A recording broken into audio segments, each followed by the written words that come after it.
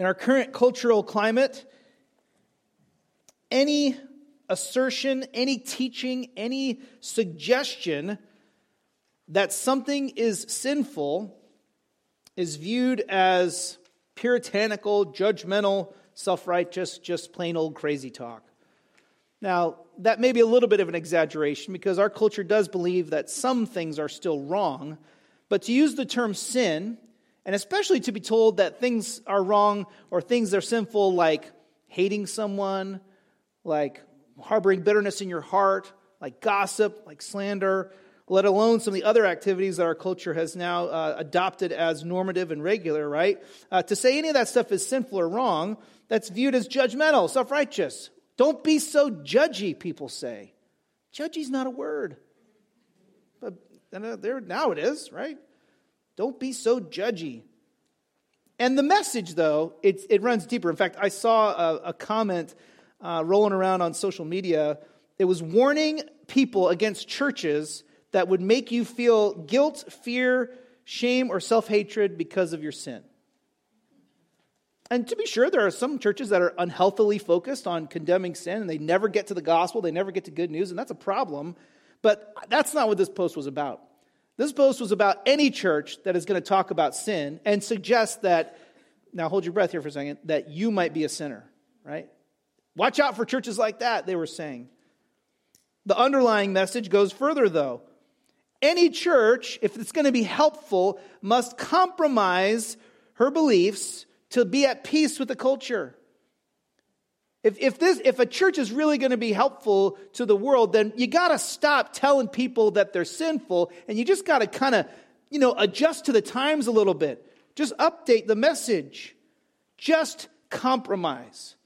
And I don't know that it's the greatest, or the greatest. I don't know that these times are the greatest temptation of compromise the church has ever faced, but man, they got to be close. Because there is immense pressure in our culture to compromise the message of the gospel to just get in line with what everybody else feels comfortable with. My friend Spurgeon, pastoring back in London in the 1800s, Spurgeon said, "Compromise is nothing better than unvarnished rebellion against God, a mockery of his claims and an insult to his judgment." Spurgeon says, don't buy it. Don't buy that compromise is the way for the church to move forward, or compromise is the way for you to move forward. So we could ask, okay, whose opinion matters most to me? Who is it that's going to have influence on me? Who is it who's going to tempt me to compromise my belief, to do what I want to do, or to do what they think I should do, or just to get in line? And so we're all going to face this temptation, and the fact is this is not a new struggle. In the letter to the church at Thyatira here in Revelation 2, Jesus deals with this very issue. But it's the way he deals with it that's so interesting. There's some similarities between the letter to Thyatira and the letter to Pergamum, and we'll touch on those a little bit here. But there is a difference in tone, a significant difference in tone here, as Jesus really points out some of the things that are true about himself that really change the way we should respond to temptation. I know you'll be tempted to compromise, right? We all will face it. The question is, how will we respond? So let's get into the details here of this letter and find out what it's all about. So looking in chapter 2 of Revelation, starting there in verse 18, again, Jesus saying through the Spirit to John, "Write to the angel of the church at Thyatira, thus says the Son of God, the one whose eyes are like a fiery flame and whose feet are like fine bronze." Okay, and before we get to the rest of it, just a reminder, every one of these letters starts by Jesus identifying a particular aspect of his character that was referenced in the vision that he gave John of himself there in Revelation 1, verses 9 to 20. So Jesus revealed himself in a particular way to emphasize certain attributes. And so here, notice what he says. He says, "Thus says," and here he calls himself the Son of God. All right, now I'm going to show you something about Thyatira here, and we'll talk about why this is significant. So let's go here to the videotape. So here's Patmos, where John was in exile. We're getting used to this. And we've had Ephesus, we've had Smyrna, Pergamum, Thyatira. Again, possibly the letters advance in the general postal route that maybe the travel would have gone. That's one possible idea. So here's Thyatira, not a huge town, especially compared to Ephesus and Smyrna. So not a massive town. But the thing about Thyatira was they had a favorite god. Every town, right? Every town had their favorite god or goddess in the Greco-Roman pantheon. The favorite in Thyatira was Apollos Tyrmaeus. Okay? He was, like basically all of them, considered to be a son of Zeus. And they honored him. They reverenced him as their highest valued son of Zeus, the son of their god, right? And so they worshipped Apollos as a god, as the son of, the god Zeus. And so Jesus here, with full knowledge of that temptation, that people in Thyatira on the street, that's who they were going to be worshiping, he says, "Thus says the real Son of God." So right there he's saying, listen, I'm just going to say it very clearly. He says, there's only one. So he says, "Thus says the actual Son of God." And what about him is important? It's not just that he's the Son of God, but his eyes are like fiery flame. That references the purity of his judgment, right? That he is passionate for what is right. The fire burns, it purifies. And so that's his character. He is the one who brings pure judgment. And his feet are like fine bronze, polished bronze, which is a reference to his moral purity. And we talked about that back when we went through chapter 1. But this is Jesus highlighting he's passionate to judge. His judgment is pure, and he is morally right, and his moral purity, fuels his judgment. The burnished bronze or the polished bronze imagery is significant for Thyatira because, although not a big town, Thyatira had a particular export. They made and exported bronze helmets for the Roman army. They knew all about bronze. And they knew what it took to make that bronze shine and to have pure bronze right beyond those helmets so that they looked just right. And so here Jesus says, my feet, right, my actions are marked by moral purity. Like I'm the real deal, Jesus says. He's establishing his authority over not just the church in Thyatira, but the culture. It's interesting. Just out of verse 18, I think we can learn this morning that Jesus alone is the judge of cultures. Jesus alone is the judge of cultures. He is asserting that position, his right and authority to judge here, as he identifies himself in competition with Apollos. He identifies himself as the true Son of God, the one who has the right to judge with passion and with purity.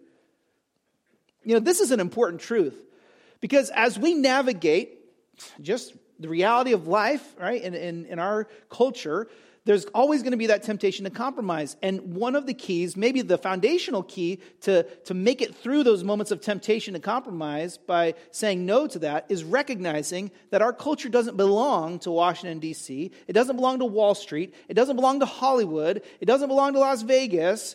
It belongs to Jesus. Ultimately, it's his. He is the one who will ultimately render the verdict on all cultures. As the Apostle Paul reminds us in Philippians 2, 9 through 11, he's talking about the resurrection of Jesus. And then he says, "And one day every knee will bow and every tongue will confess that Jesus Christ is Lord to the glory of God the Father." That day is coming because he is the Son of God, because his eyes are like a fiery flame, and because his feet are that fine bronze. So it's his right to judge, his position as judge that's emphasized here.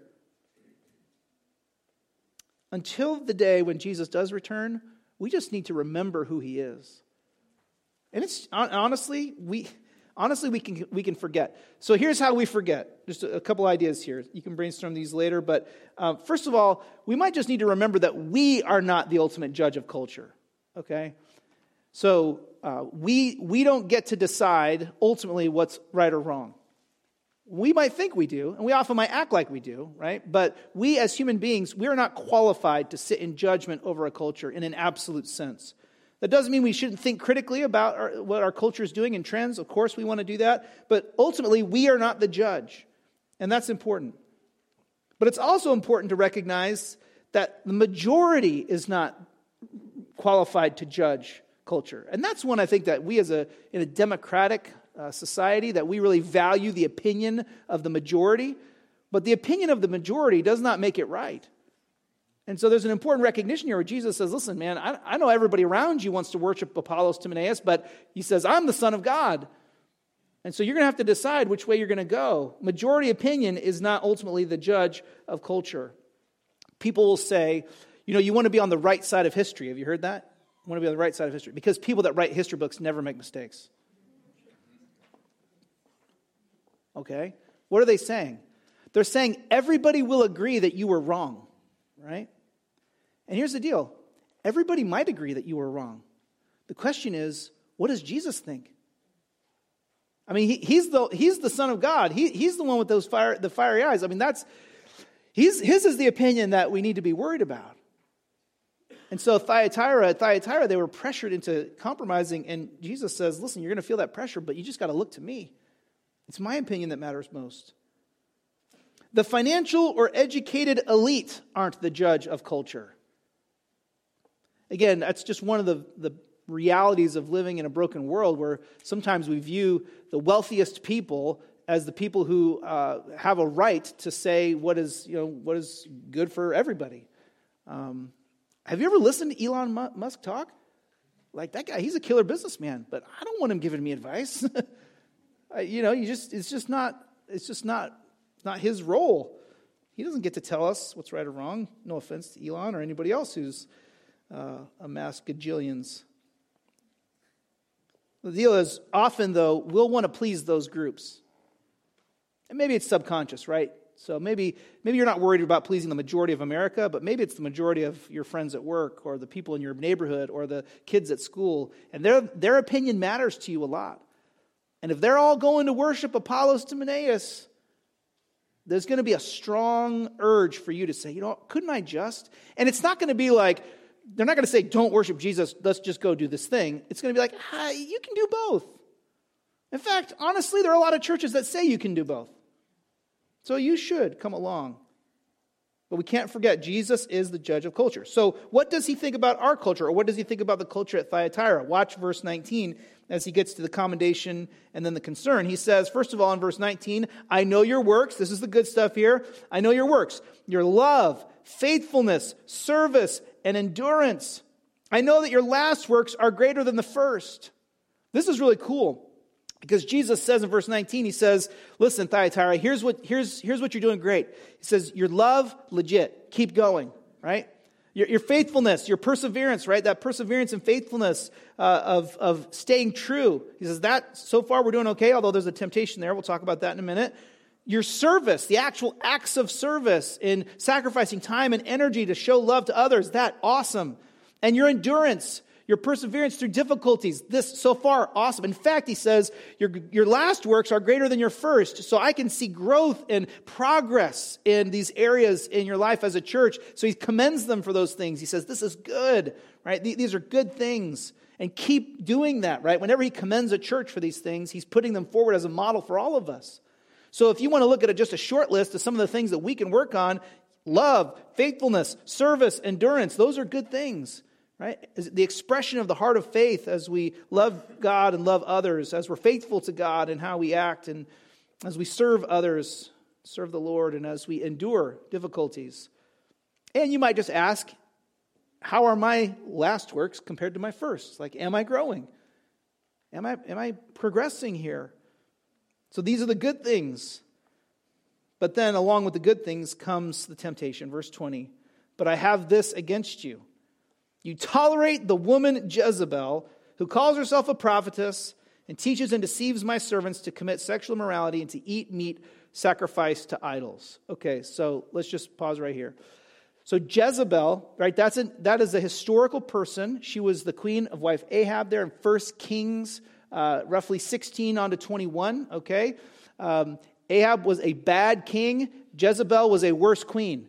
She influenced Ahab and the northern kingdom of Israel to severe idolatry. She was the one calling the shots when Elijah had the big showdown with the prophets of Baal. You remember that on the top of Mount Carmel? And, it all went down. Well, Jezebel was the problem there. I mean, she was the one pushing the pagan worship agenda. And she wasn't saying worship it instead of the God of Abraham, Isaac, and Jacob. She's like, let's just tweak it and add this worship to worshiping the God of Israel. So she was, doing this compromise. And a big part of that was not only sexual immorality literally, but also in the Old Testament very often, and in Revelation often, sexual immorality is used as a metaphor for idolatry.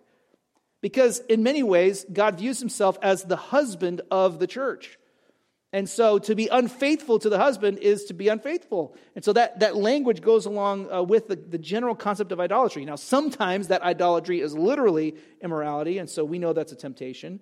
But it wasn't just about one expression of sin, right? Physical immorality. He was talking about overall idolatry, worshiping money, worshiping what people think of you. Yes, worshiping physical pleasure, or going along with the crowd to participate in these pagan worship events. That's what they were doing with eating the meat sacrificed to idols. We've talked about that in recent weeks, but just a reminder that in their culture, so they're worshiping Apollos Timaeus. What did that look like? It was a barbecue. Like, that's literally what it was. They would bring the sacrifice to the priest. The priest would offer the sacrifice to Apollos in a special worship moment. They would take most of that meat, give it right back to the community there, and there in the pagan temple, they would eat a meal. And in the meal, there would be dancing, and there would be celebration, and maybe some scandalous things went along with that. And all of that would be to worship Apollos Timaeus and pray that he would bless their business ventures that year, that he would bless their children, that he would bless their families, their nation, right? All of that. That was the kind of environment it was. And what was happening was someone in the church, apparently it was a woman, was telling people, you know what? Everybody's going to worship at Apollos. Let's just go along. It's not that big of a deal. And so Jesus says, this is not okay. In fact, it's interesting, the language there. But I have this against you. You tolerate the woman Jezebel. You tolerate this false teaching. You see it. You recognize what it is. And you know that, listen, Jesus says, I'm the Son of God. You know that this is not compatible. You can't worship two sons of God here. Like, there's only one real one. So you got to pick. And you're tolerating this teaching that's basically dumbing down the moral purity that's a part of the Christian life. That's dumbing down Jesus' call for us to be distinct and to refuse to worship those false gods. Even in this word of condemnation, Jesus has been gracious. Watch verse 21, how he talks about it. He says, I gave her time to repent, he says. But she does not want to repent of her sexual immorality. Again, I think that's a metaphor for idolatry. She doesn't want to repent of the compromise. You know why? Because it's popular. Because it makes everything easier. Because there were financial benefits. If you were in construction and you didn't go to the worship event for the god Apollos Timaeus, you would not get the jobs because you hadn't done the sacrifice.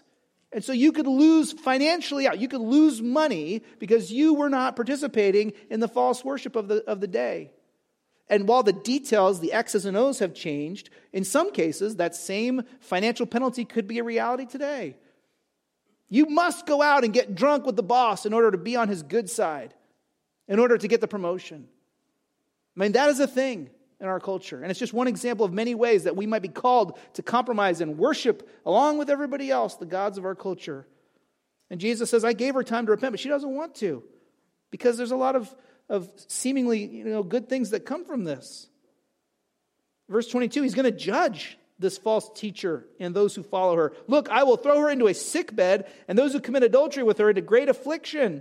Unless they repent of her works, I will strike her children dead. That her children are her followers, those who have bought into this teaching.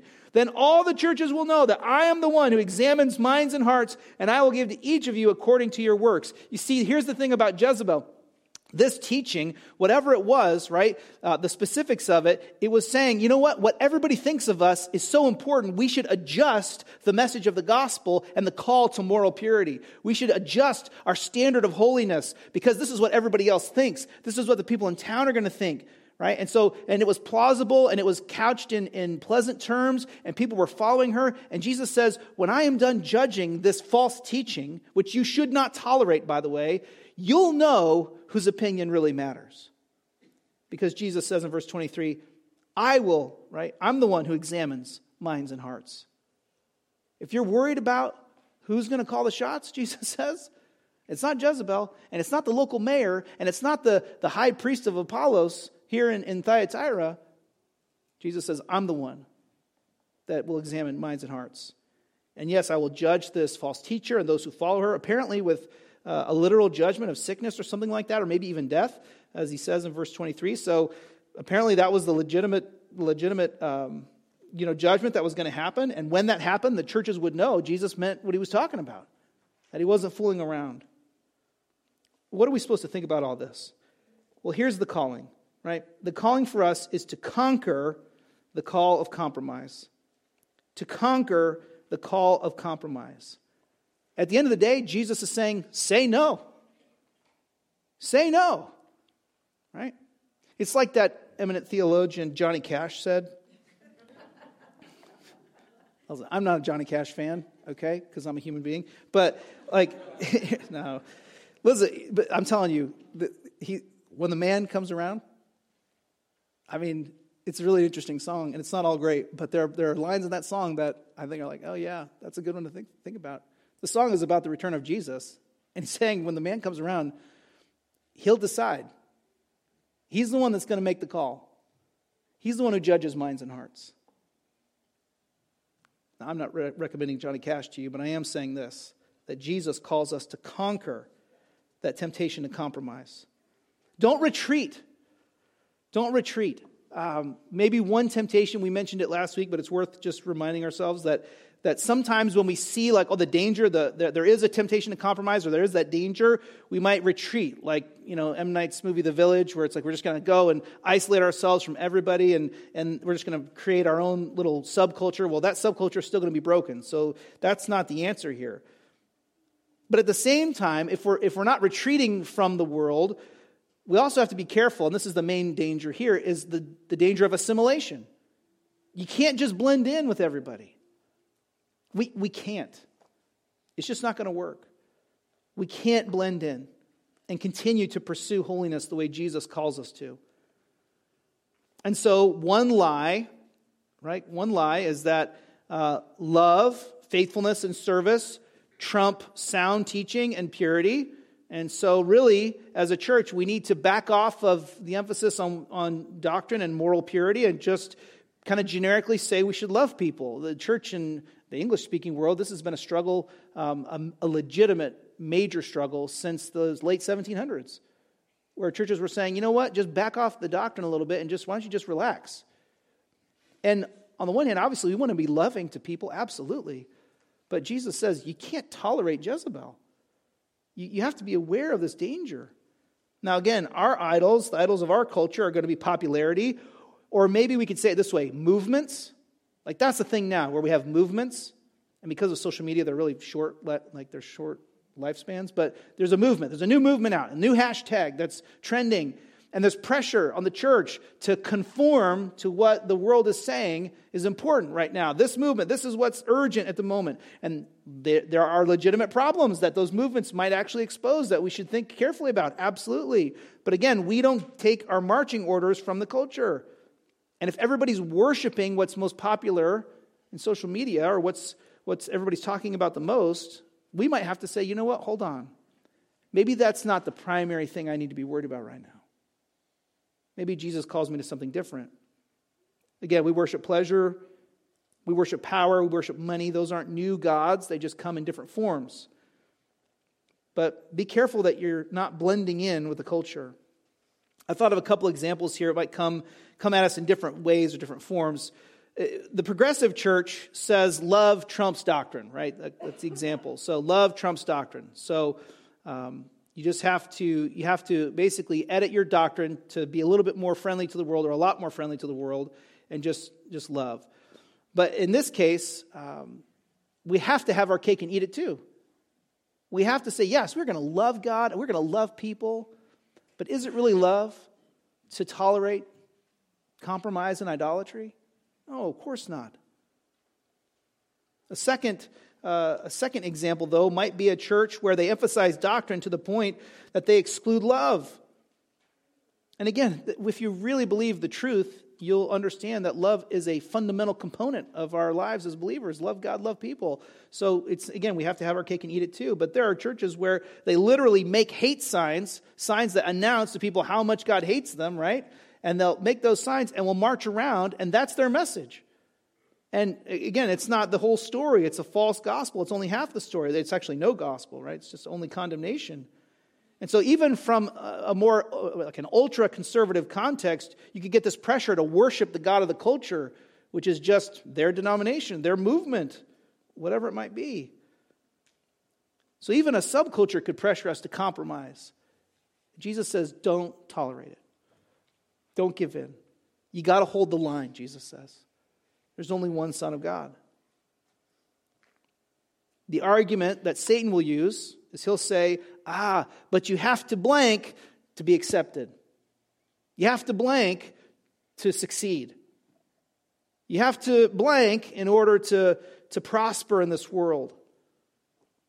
So, the church is going to be effective. It has to change its view on gender, sexuality, marriage. If the church is going to succeed, if you're going to succeed, you've got to change your attitude towards drunkenness or drug use.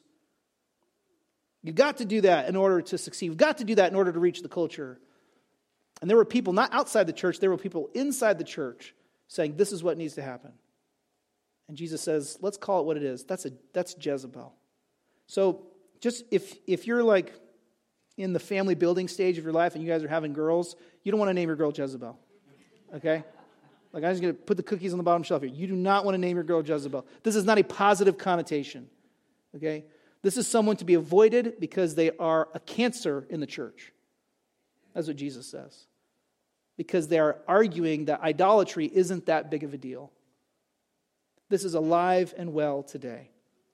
And you'll read it in books sold on Christian websites. Jesus is the one who knows. He's the one who's examining minds and hearts. You just need to ask this morning, wait a minute, what does Jesus find when he examines my mind and my heart? Where am I tempted to compromise? And the message here is not to just say, woe is me, I've blown it, but to say, Jesus, you call me to something different. And so I can confess that compromise.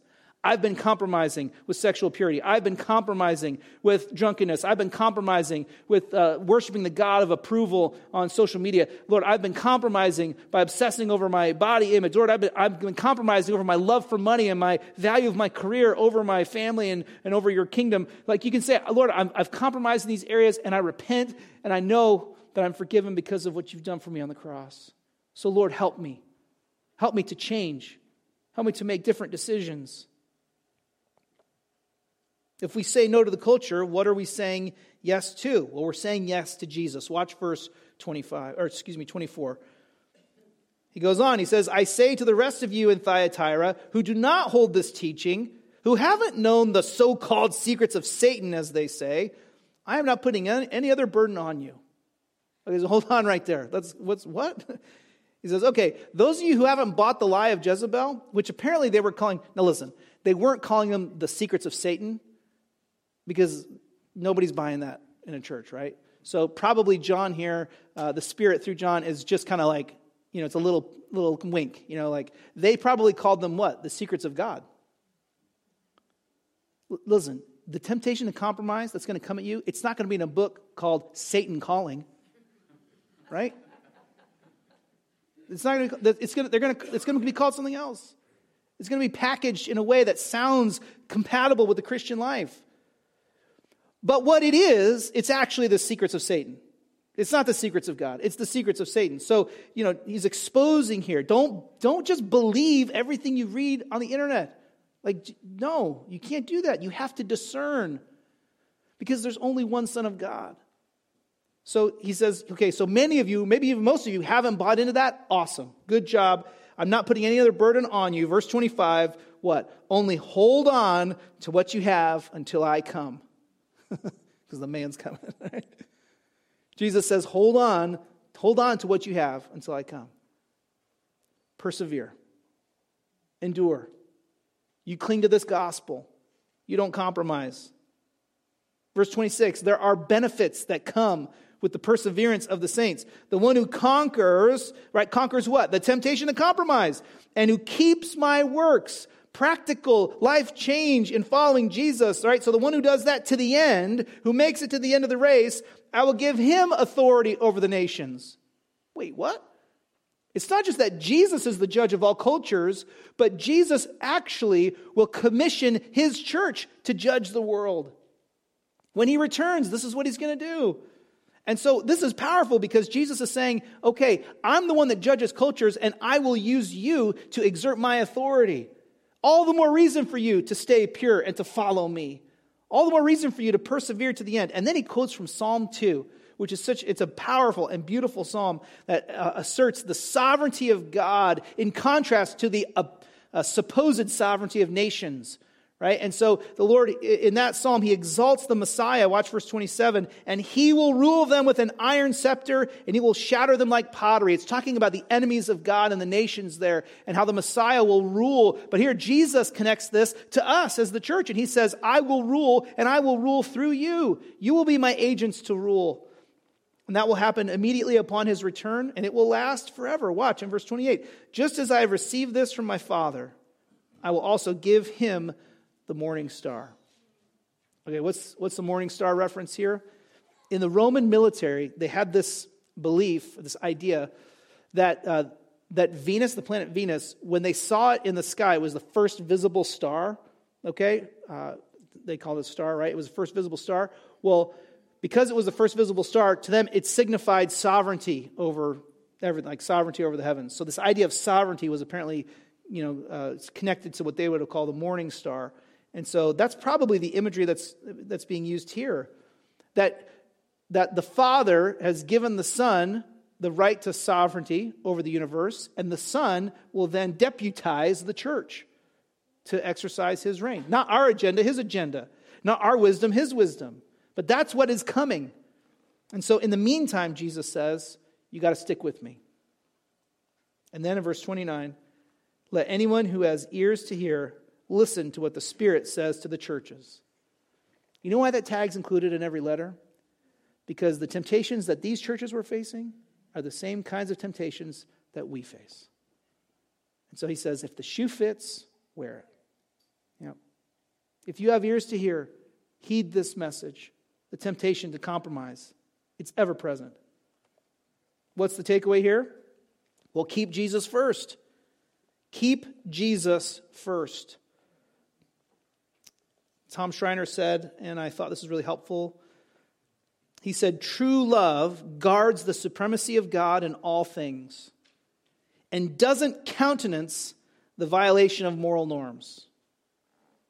True love honors or guards the supremacy of God in all things. And true love doesn't even consider compromise. He says, listen, this is what Jesus has called us to. He's called us to exalt God in all things, not the opinion of the majority, not my own opinion, not what everybody's saying at school, not what the politicians want. He says, I'm exalting Jesus. And so exalting God in all things means I say I will stay firm and I will follow him even when it looks weird to my neighbors. Again, we live in an age where, especially when it comes to actual like physical immorality, where the calling of God to pursue holiness and how we physically treat one another in romantic relationships, it's just crazy talk. It seems so crazy to our culture now. And you could find Christians who would argue that, you know what the Bible says about that, what the Bible says about other things, it's really not that binding. Like you can just make an adjustment here or there. It's okay. Isn't God all about grace? And Jesus says, absolutely, I'm all about grace. Grace to equip you to live a distinct life. Should we continue to sin that grace may abound? Paul says, no way, Romans 6:1. May it never be. We should never do that. So keep Jesus first. Again, it's not a lack of love to pursue holiness. That's a false, kind of a false dichotomy set up there. Or we can think of it this way. Don't mute your witness. You ever accidentally mute the TV or your Zoom call? You all have muted your Zoom calls on accident. Okay, that's everybody's done it, right? Yeah, ever accidentally mute your TV? They sell now these things you can buy that you plug into your computer or whatever, that it's like a big red mute button, and it's either green for on or red for off. And it's for some of us who have a hard time finding that mute button, right? We can't figure out how to unmute. So it's like, this is the mute button, right? When we compromise, when we tolerate Jezebels, we mute our witness. What does that mean? That means we fail to be distinct. Now listen, historically, when you look at churches who say we should love the world, absolutely, but then they say we should love the world and let the teaching go, let the moral purity go, just love the world. When churches have that message, those churches historically, what do? They die out. Every time. They numerically will die out. It's just a matter of generations. Why? Because they fail to be distinct. There's no distinction from that church than the local social club. There's no compelling reason to center our lives around God when there's nothing different about us than our neighbors. There's no compelling witness there. The witness has been muted because idolatry is being tolerated and even promoted. So do you realize that if you're too camouflaged as a believer, you will miss opportunities to show the world what Christianity is all about? There are people that are in your world, your circle of influence, that frankly I could never get to spend time with. That other Christian leaders can never spend time with, but they'll spend time with you. And if you look and sound like every other American, especially in making those compromises in your pursuit of holiness, they will never think, wow, there's something different about that person that I need to dig into a little bit. We have a compelling witness as believers. The question is, have we muted it by tolerating compromise and tolerating Jezebel? So what should we do? Well, first of all, we're going to refuse to compromise our beliefs and our behavior. Okay? Refuse to compromise on your beliefs and behavior. Again, I just would say we just have to hold the line, right? We're not going to be that church that values doctrine and then hates people. No way. That is not okay. But we're not going to be the church that says, oh, we're going to love people and purity doesn't matter and doctrine doesn't matter. No way. We're going to hold that line, right? We're going to work hard to try to hold that line. And to receive correction when we need to, right? When we're veering one way or the other. So we're going to refuse to compromise our beliefs, but then especially our behavior. And again, I just would ask you to maybe consider to say, Lord, show me, are there areas in my life where I am compromising? Do I need to clean up what I've been watching on Netflix? Do I need to clean up my language at work? Do I need to clean up how I'm treating this person at school, right? Do I need to clean up what I'm pursuing in my free time? Have we bought the lie? Oh, it's not that big of a deal. Remember, Jesus judges the heart and the mind, and he calls us to something different and something better. So refuse to compromise beliefs and behavior, but also commit to stand out and suffer if necessary. We have to commit to stand out and suffer if necessary. I think I said it last week, I don't remember, but we're going to have to be willing to be weird, right? It's just part of it. And not intentionally weird for no reason, okay? That's a disease, that's a sickness, okay? We got to take care of that, right? But we're talking about being weird by living distinctly Christian lives. So that when everybody else is talking about that show that everybody's been watching, and they're like, hey, what do you think? You're like, well, I haven't actually watched it. They go, what? How come you're not watching it? And it's not, oh, I just haven't had time yet. It's that, frankly, there are things in there that I know that I just don't want to be entertained by because I follow Jesus. And you're going to get that look like you have a third eye, right? That you have a horn growing out of the side of your head. And guess what? That's okay. Everybody's going to worship Apollo Timaeus. You're not coming? No, I'm not coming. Why? Because Jesus is the Son of God. That's why. And I love you, man. And I'll be here when you get back. And I'll help you with your lawn. And I'll help you with your kids and whatever else you need help with. But I am not going into that temple.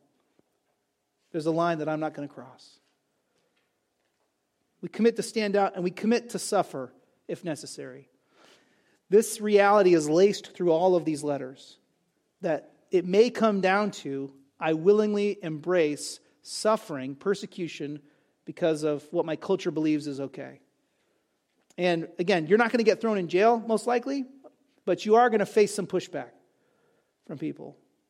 If you're going to follow Christ, you're going to face that pushback. So this is actually a call to basically, again, to conquer the call compromise. This is a calling of Jesus to kind of gear up a little bit and say, okay, I need to prepare myself. I need to be ready to say no. And to not tolerate Jezebel, but instead to do something different. To navigate through these morally ambiguous times, right? I'm going to navigate this. How am I going to do that? I'm going to do it by committing to Christ. I'm ready to stand out, and I'm ready to suffer if necessary. If we will do that, we'll conquer that call to compromise. I think it was in the 1200s when in Europe, the discovery of a compass, the compass has been around for a long time, but it was basically in the 1200s in Europe when they finally figured out how to actually use a compass for navigation, especially navigation at sea. And it transformed navigation at sea. Because before they had a compass, right, that would be able to point them north, and so they could find their bearings, they were relying on what? The stars or the sun to navigate. Here's the problem. It's not sunny every day, right? And often in seafaring travel, that you have to navigate at night, right? And if it's a cloudy night, you got nothing to go by, right? And it's interesting. Listen to the way this is from the 1200s. An English scientist describing the transformation that happened because they figured out how to use a compass. All right, listen to this.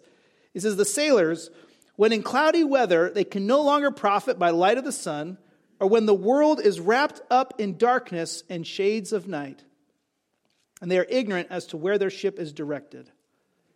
He might as well have been using that as a metaphor for the moral lostness of our age. He's talking about it literally, but think about that language.